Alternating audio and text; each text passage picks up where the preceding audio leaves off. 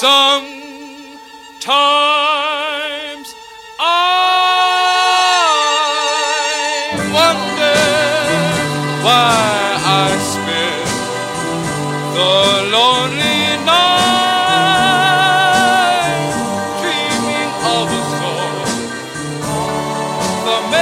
Welcome to Subtle Beast, everybody. I am your host, Foltz. With me, as always, my brother from another mother and co-host, Mr. Steve Apostolopoulos. How are you, brother? I am amazing, Foltz. How are you, man? Oh, I can't complain. I feel good. I'm glad to be putting out this episode because this is extremely interesting. We're going to be talking about genetically engineering human beings tonight. Now, we did a podcast in the past where we touched on it a little bit, but this goes a lot more into depth. Not only what the procedure could be like, but the moral aspects of it. Should it be done? Should it not be done? That, I think, is like the crux of the thing is when you get to a certain level of medical science and you can do something, does that mean you should do something? And it's in debates going on right now as far as like artificial intelligence is happening. Everyone's wondering, well, should we do it because it would make life a lot easier, or are we afraid that when it reaches singularity that they're going to take over? It does make you dumber. It's happening already when I see AI suggest something to me and I accept it. I think often, boy, I had nothing to do with that, and it automatically just did the best thing for me. Yeah, I mean, it happens on social media. I mean, when you say you're scrolling past an ad, if you stay on that ad looking at it longer than you look at like any other posts, it's gonna keep coming up in your feeds. It's crazy. It's just like, okay, he was looking at that for 3 seconds. Normally, he looks at each post for 1.2 seconds. Crazy algorithms that are learning our behavior. But what if there was a way that we could not only learn people's behavior, but we could actually maybe change it? And that's what we're going to talk about tonight. And we're just going to get right into it. So like I said, we're going to be talking about the pros and cons of genetically engineering humans. Now today, there's a lot of fear and anxiety around the prospect of genetically modified human beings. Yet, it's increasingly looking like this will become more commonplace in the coming decades. Now, over the past year, scientists had the opportunity to speak with members of not only the scientific, but business communities working on genetic engineering. It was discussed with them how this technology could evolve and what some of the potential benefits and risks are to society. Now, why should we care about genetic engineering? Well, it could help eliminate hundreds of diseases. It could eliminate many forms of pain and anxiety. It could increase intelligence and longevity. It could change the scale of human happiness and productivity by many orders of magnitude. There are only a handful of areas of research in the world with this much potential. Now, I tend to think if that was it in a nutshell right there, I'm all for it. Right, it's a go. It's a go because, I mean, anybody would want to rid themselves of pain and anxiety. I've got both, and I know I want them both gone. But it's never that easy. Never. Now, zooming out, genetic engineering could be viewed as a historical event on par with the Cambrian explosion and how it changed the pace of evolution. When most people think of evolution, they're thinking about biological evolution through natural selection. But this is just one form. Over time, it would likely be superseded by other forms of evolution that act much more quickly. And what are some of these? The candidates in our minds are artificial intelligence or synthetic life, breeding and mutating at a rapid rate. Biological life, with genetic engineering being used to take a more directive approach. And some merge hybrid of the two. Instead of waiting hundreds and thousands of years for beneficial mutations to show up, as in natural selection, we could start to see beneficial changes every year. And that would be mind-blowing. It would be massive and drastic, but with, potential for haphazard and pitfalls. Yeah. Now, how far in the future will it be? We don't know. But it's important to disentangle whether we think something will happen from whether we think it should happen. And many people are uncomfortable with the idea of it happening, and this influences their prediction on how likely it is to happen. Now consider where we are today. Humans have been genetically engineering organisms for thousands of years using selective breeding as opposed to natural selection. Starting in the 70s, humans started modifying the DNA directly of plants and animals, creating GMO foods and etc. Today, 500,000 babies are born each year using in vitro fertilization. Increasingly, this includes sequencing the embryos to screen them for disease and bringing the most viable embryo to term, a form of genetic engineering without actually making edits. Steve, you have experience with this. We do. When we were having Jackson, we took my wife down to Chapel Hill down in North Carolina, the Pyramid of Knowledge, and we had her tubes untied, and for a year afterwards, and it was great. Dr. Monteith, thank you very much. He gave us a really great review of her physical health at the time. He said that we were between 75 and 85% likely to have a baby based upon the surgery that he did. And just like any normal human or American, we were impatient. And after a year of trying, we started to explore other options. And IVF was one of them. So we went to the IVF clinic, and the lady really left a negative impact on us. She gave us a spiel about after a year of not being able to have the baby, after the tubal ligation was reversed, that the chances were about 3% for us to conceive naturally, and that we should probably go ahead with the IVF. It's about $17,500 at the time for each round. So if it didn't take on the first round, you're in again, you're at like $35,000 just for the chance to have a baby. I noticed the presentation wasn't very fitting towards my wife. It was a generic presentation, seemed like kind of fear-mongering that this lady was doing to everyone, kind of taking advantage of these people and giving them hope where they may have lost hope. So I had a really nice, frank conversation with my wife. I told her that I thought the IVF lady was full of crap and that we should continue trying. So we did. We tried a little bit longer, and we had Jackson naturally.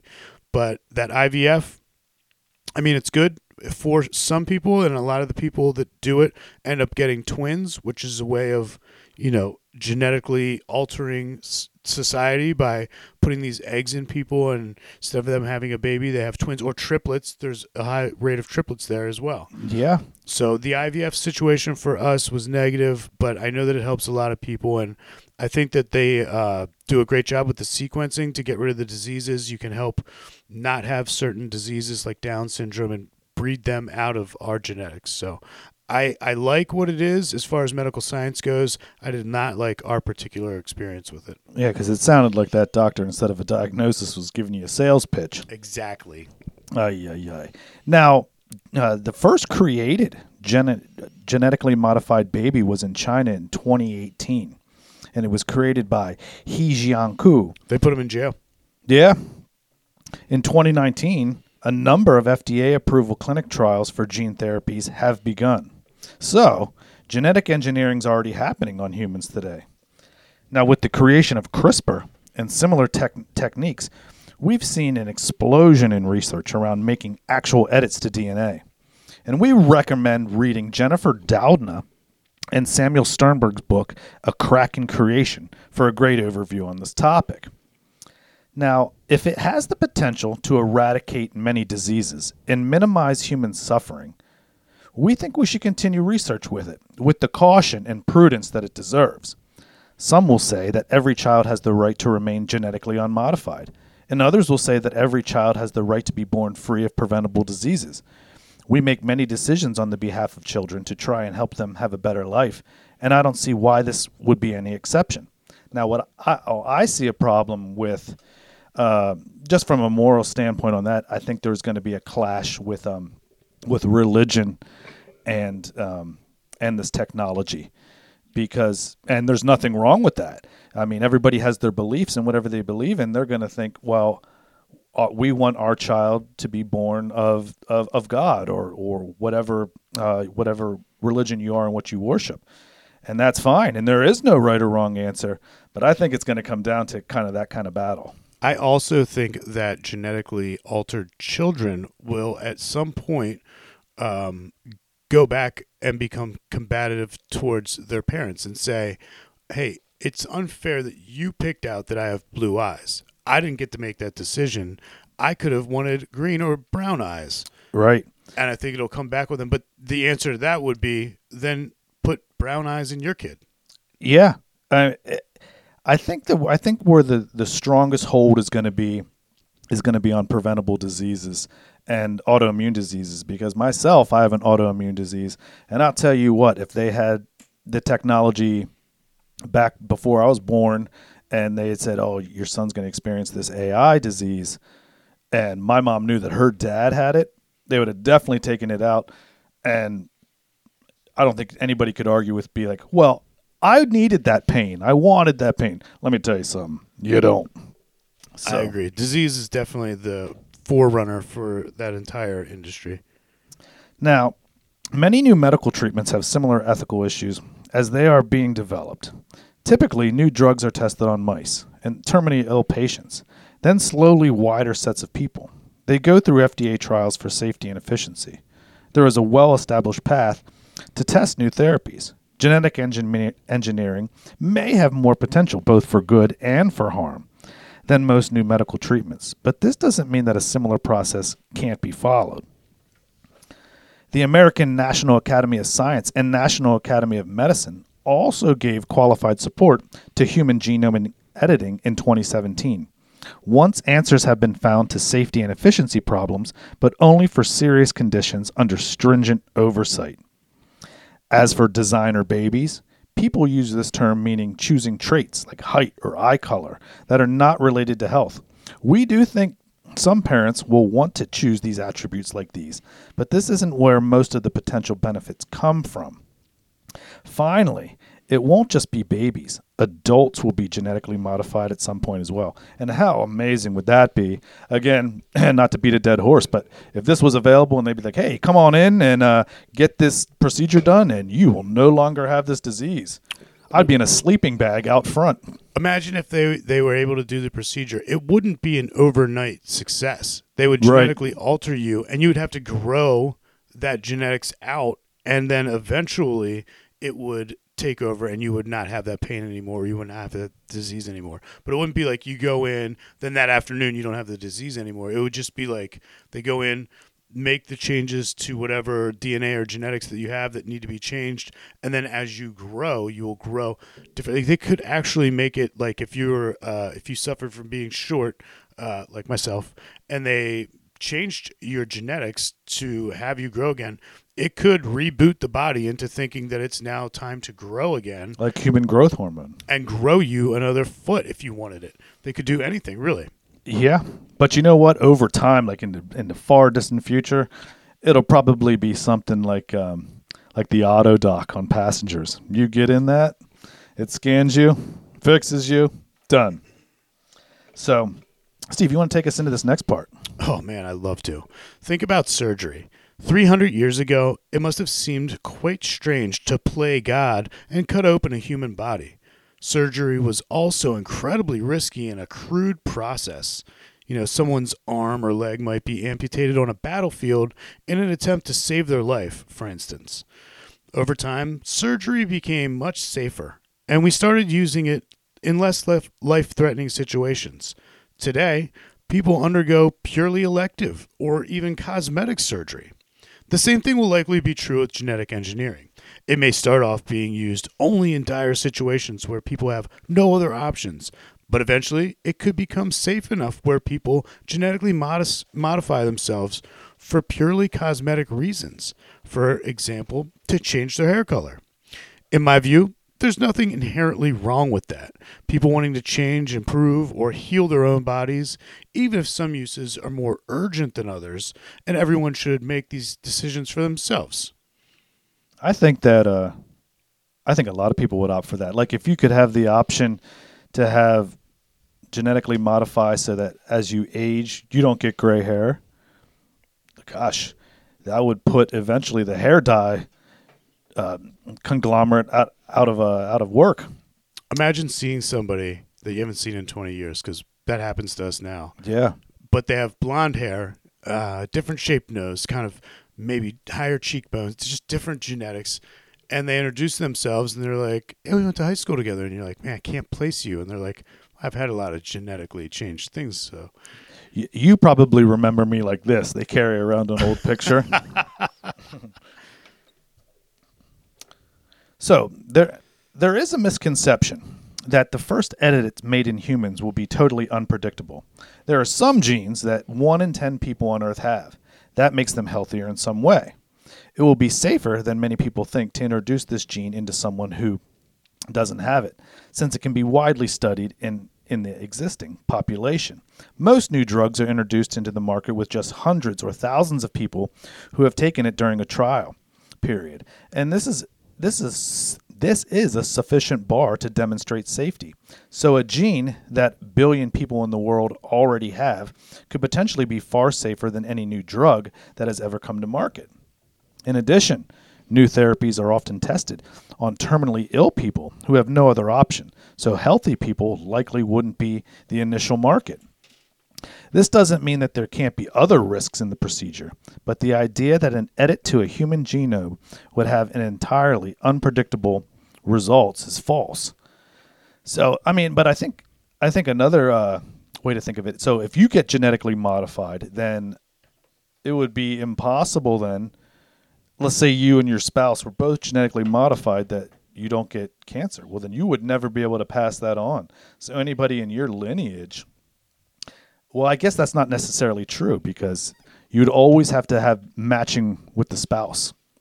Like I could say one of my kids wouldn't carry it, but if they got married and they married somebody who didn't genetically modify, then there could be a chance. right, they would have to genetically modify before they reproduced. Right. So diseases exist on a spectrum, from having a single gene culprit to having many thousands of risk variants, which increase or decrease susceptibility to environmental factors.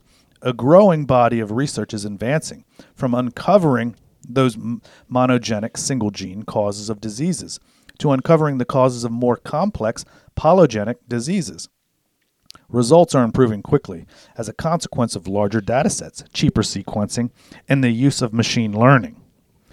Even in a world where only simple gene edits were possible, a lot of human suffering could be eliminated.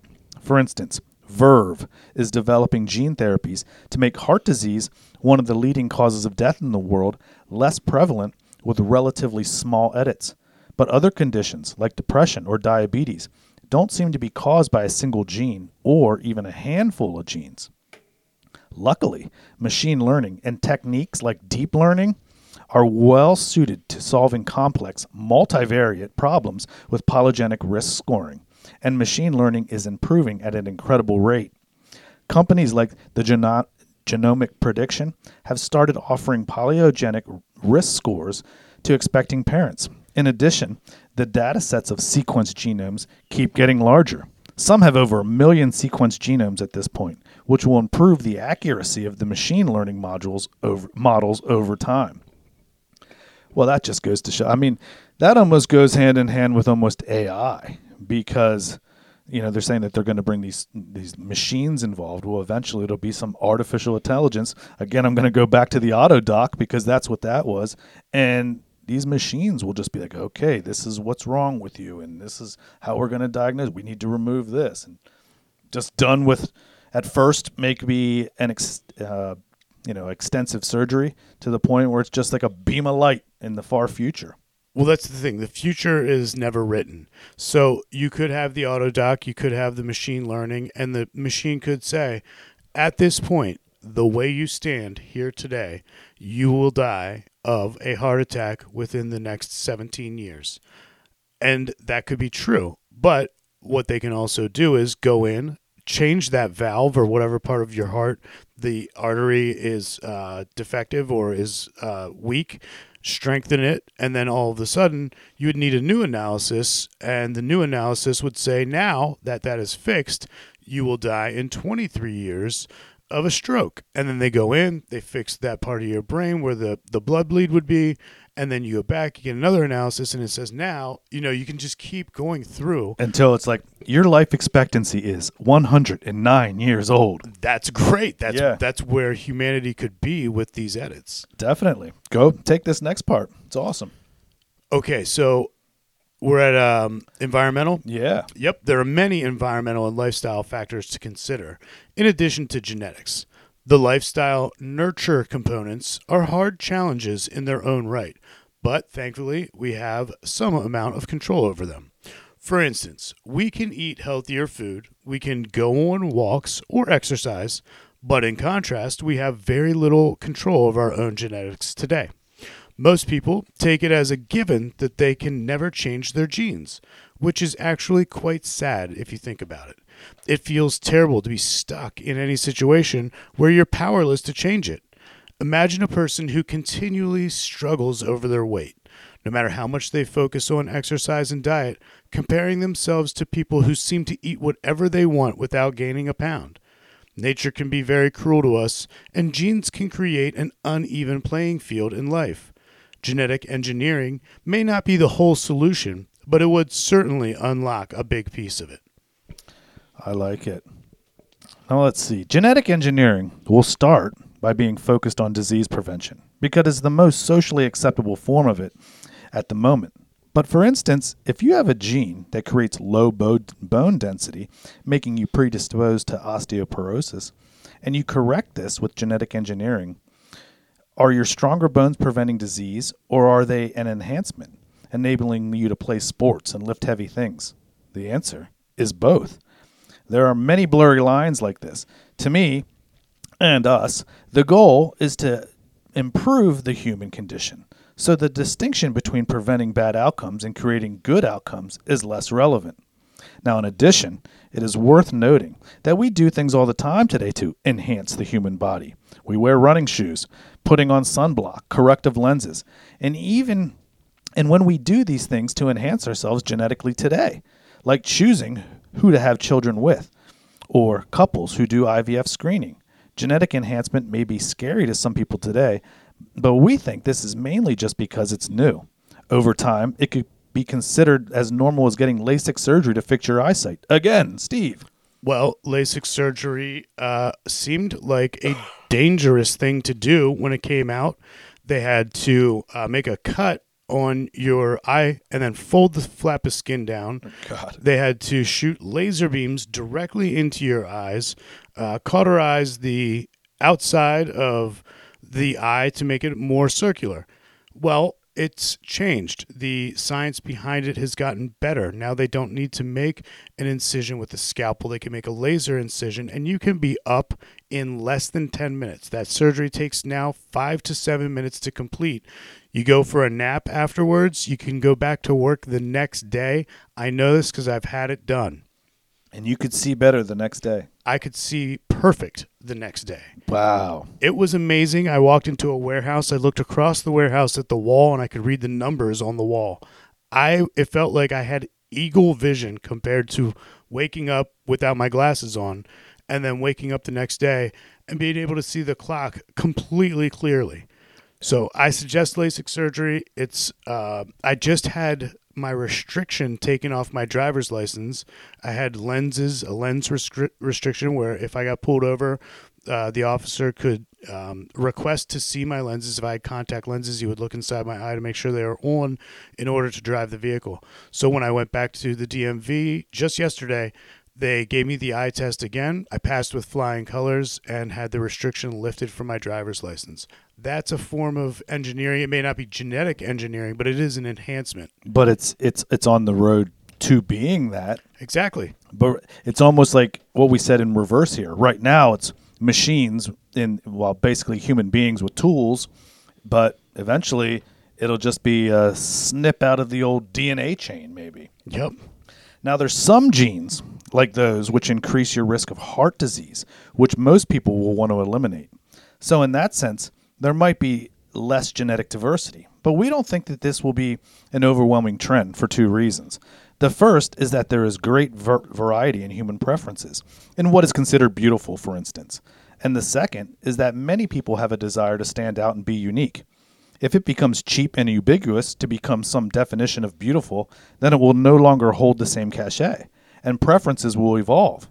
And just like in fashion, when you can be whoever you want, we think you will actually see much greater diversity, not less. And I mean, that couldn't be further from the truth as we believe, because if you can choose whatever, be like, okay, well, I want to be able to genetically modify me with the genetics of, let's say, a chameleon, so that you can blend in with your surroundings, and someone would be like, yo, where's Steve? And then you pop out from the wall and be like, yeah, he's here the whole time.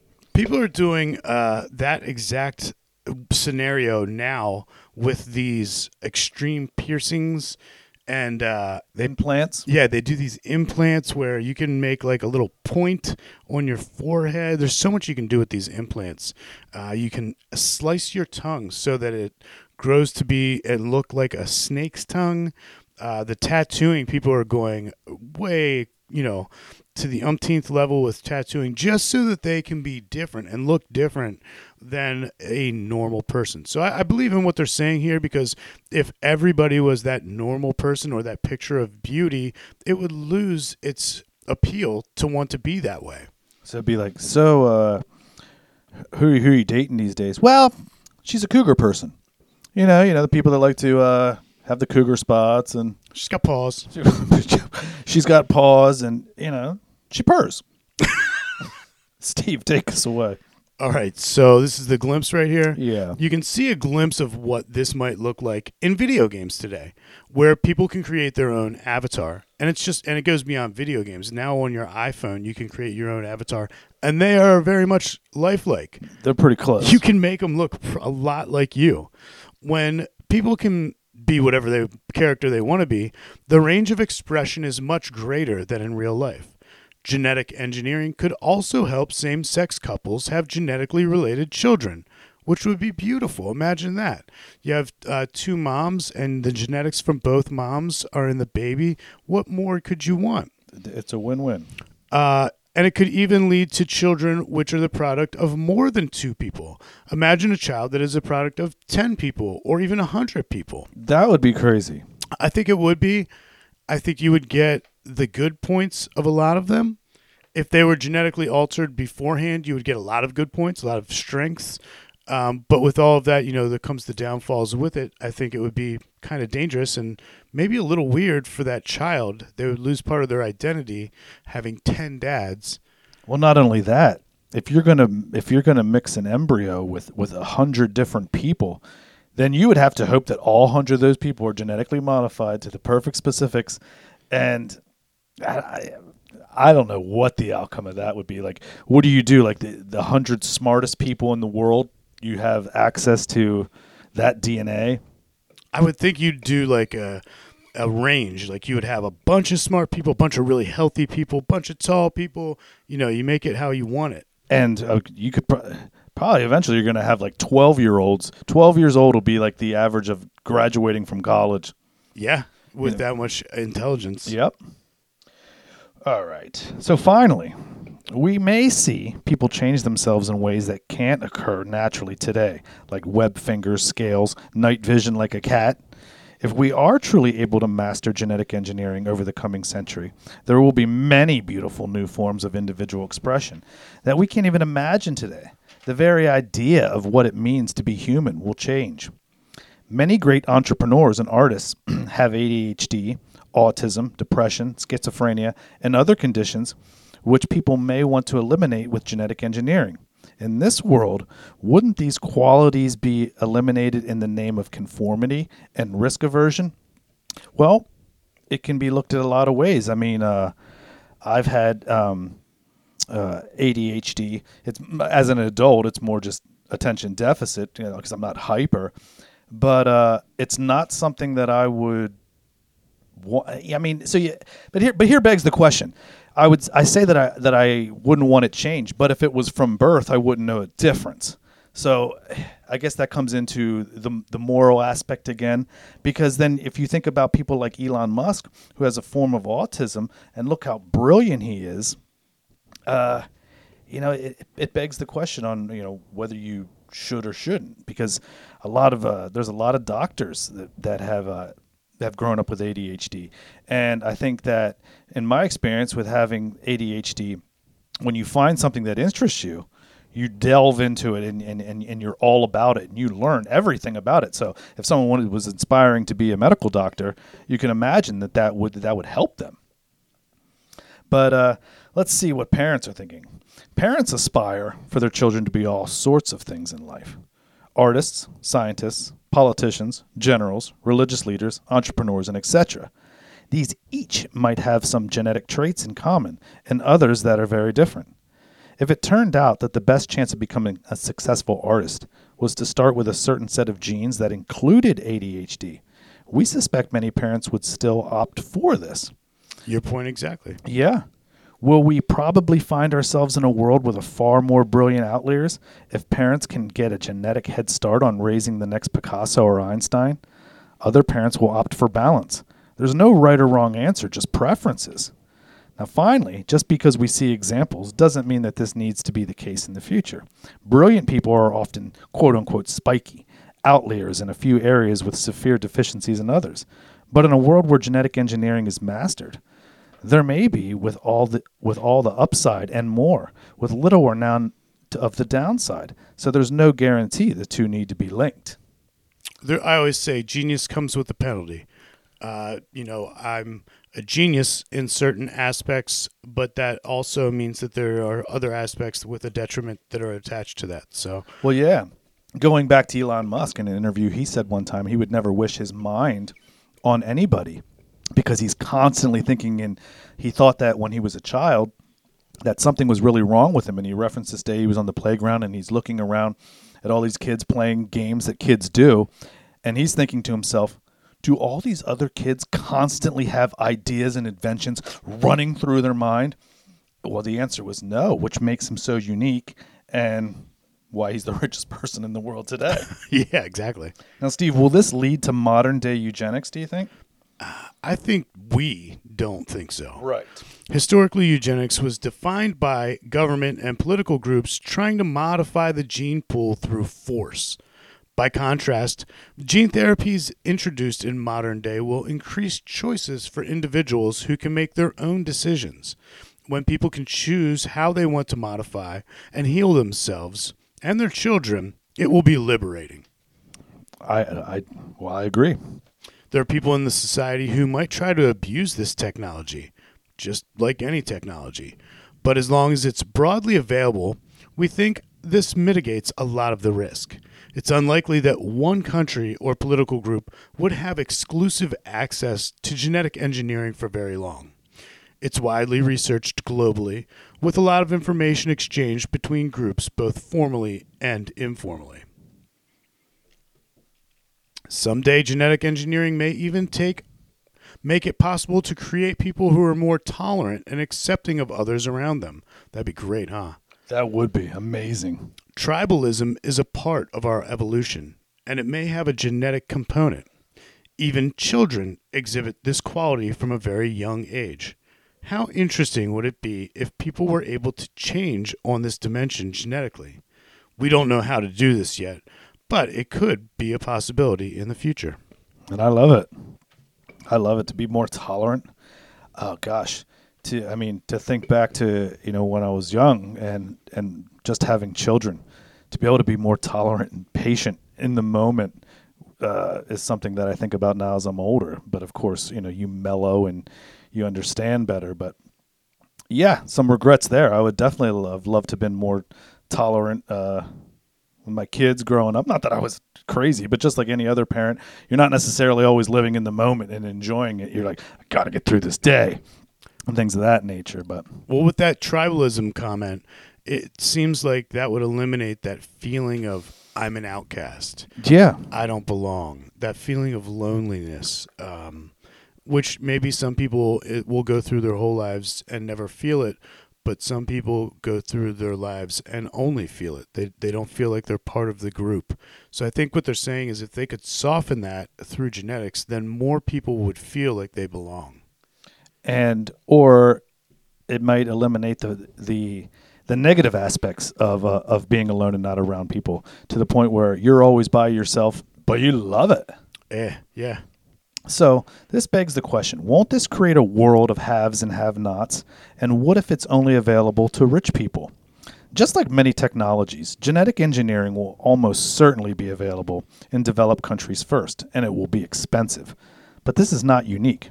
Cell phones, airplanes, and even the basic sanitation are all unevenly distributed around the world. The beauty of technology is that it tends to drive down costs over time, so it eventually reaches a wider group of people. The cell phone was once a tool only for the rich on Wall Street, and now is available to even the poorest people in the world. There is an open question about whether genetic engineering will follow a cost curve that is more like technology, lower over time following Moore's law, or like healthcare, rising over time following Eroom's law. But this has more to do with policy decisions than technology itself. The main point is that the high initial costs are not a good reason to prevent innovation from happening. If we took this approach, we likely wouldn't have any of the improvements we see in the world today. Now, I think that it definitely has the question of whether or not the cost curve will plateau or even lower. Because if you think about pharmaceutical drugs and the drug companies, when are they lowering the cost for you at all? If not, they're doing the complete opposite. Like when that one young, and I'm even going to say it, arrogant leader or CEO of the pharmaceutical company went from charging, I don't know, it's a span of this greatness of like $30 a pill to it was like $700, or I think it was EpiPens made them skyrocket, and that's just not right, because obviously a lot of people need them, and they were just gouging all these thousands and thousands of people. That particular example is not right, but if you look at hypertension, high blood pressure pills are now widely available to the masses, so you can get your blood pressure taken care of for a relatively low cost, which could have eventually, made a heart attack or stroke, but with the proper medication is now extending life experience for some people drastically by many decades. And also what you put into your body as far as what you eat too, because a lot of times people have a heart attack and they'll say, oh, well, that was part of our family history. Well, it was part of your family history because like my background is Italian American. We all ate the same things. So you tend to, whether you're doing damage to your body or not. My grandfather was 63 years old when he died. My father was 63 years old when he died. So it's is it based upon, just our family history, or is it based upon how we're eating and what we're putting into our bodies?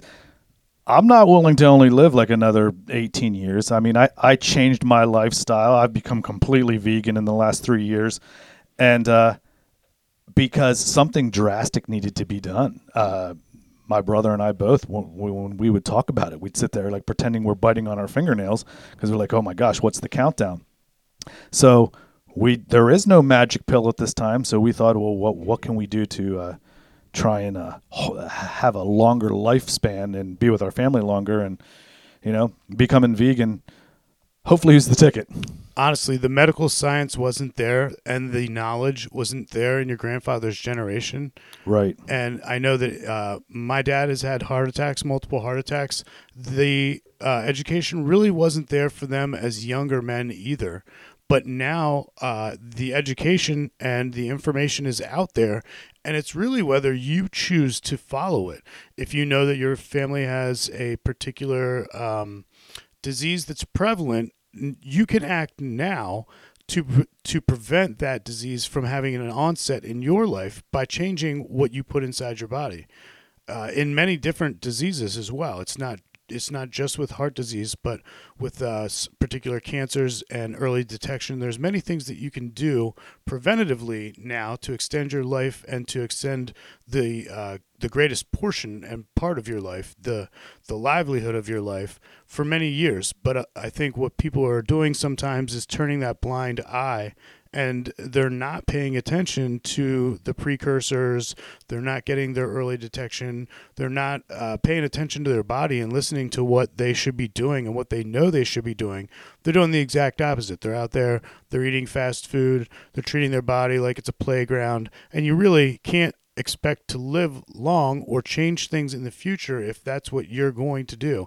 You need to have a little bit of discipline, a little bit of forthright thinking, and then you can actually change your genetics, change what's going on in your body so that you can hopefully change what's going on in your children's lives as well. I totally agree. Now, genetic engineering will offer advantages to those who can access it. This could create a less even playing field in some ways, but in other ways it could actually make it more fair. Today, some people win the genetic lottery at birth, while others lose, for instance, being prone to depression and a learning disability. If any child could start on a level playing field genetically, this feels like a more fair world. Finally, genetic modification can also take place in adult humans. So even if someone doesn't have access to it at birth, they may still be able to benefit from genetic engineering later in life. Gattaca misses the last point, implying that you will always be left behind if you weren't born into an elite group. Reality will probably afford more social mobility, with adults benefiting from new genetic engineering treatments as well. It's a very entertaining film, nonetheless, and I suggest that anyone who is interested in the subject watch it. And we're referring to the film Gattaca. Now, what if people tried to enhance traits like intelligence, Steve?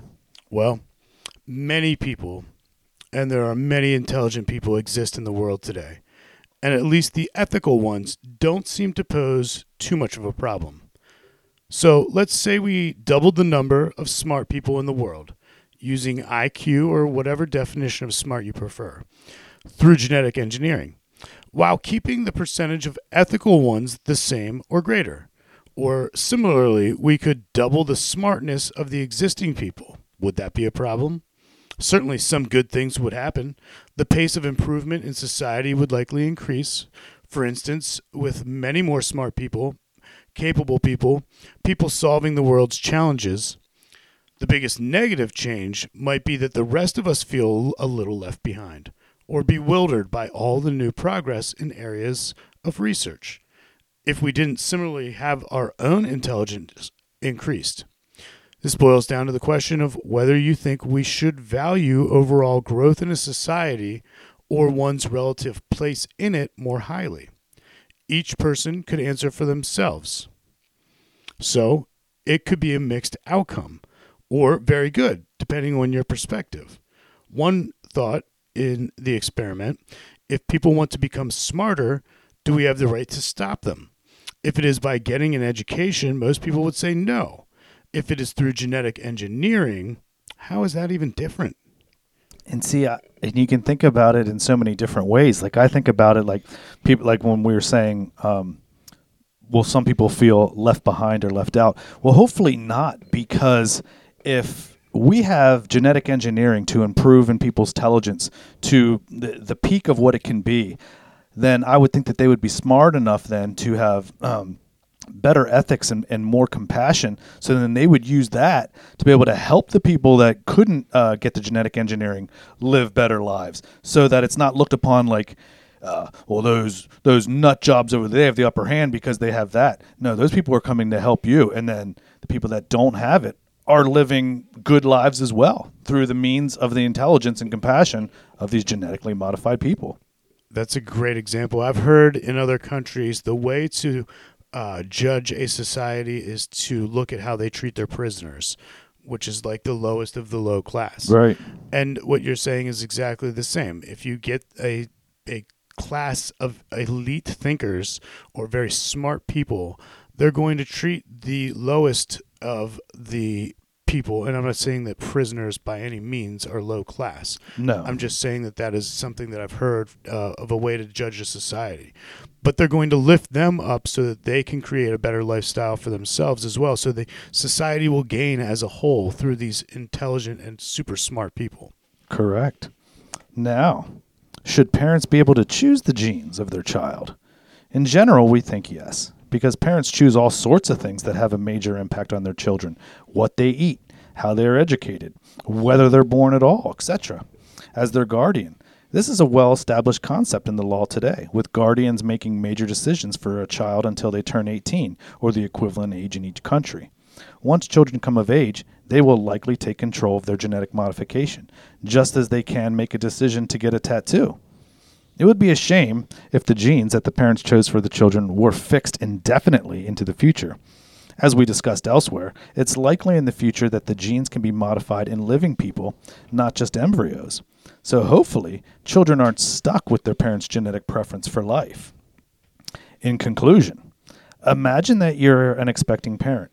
How much would you pay to have the peace of mind that your child will arrive healthy? Imagine we're an adult with a life-threatening disease. How much would you pay to receive a cure that required a genetic edit? The answer to these questions says a lot about how genetic engineering is likely to be adopted in the future. Today, it's widely considered to be unconscionable to genetically modify humans. But we believe that within 20 years, we will see this view change dramatically, to a point where it will be considered unconscionable not to genetically modify people in many cases. Genetic engineering is one of the highest potential areas of research today, and we believe we should continue to invest in it. And entrepreneurs should work hard to bring new products to market in this space. Yes, it has risks, and we must proceed with caution. But many new technologies have risks, even life-threatening ones, and we eventually are able to use them to greatly benefit the world. We shouldn't let fear hold back progress on promising new areas of research. Very well said. I like it.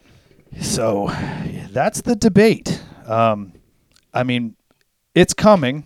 It's happening. It's going to be here. The question is, do you accept it as an individual, as a society, as parents? The question is, who knows? I've had the discussion. Now, this doesn't have to do with genetics, but it has to do with like a way of thinking. And I'm not saying that one way of thinking is right or wrong, but I've heard discussions had with people that are pro-gun and against guns. And I heard this guy ask this mother one time, I know that you're against guns, but if somebody broke into your house and was about to, I know this sounds horrible, was about to kill your child, but there was a firearm within reaching distance, would you grab it to use it to prevent your child's death? And if the answer is yes, then you're not against firearms. So it's basically saying, if it's going to help, if it can help, it's a tool that can help.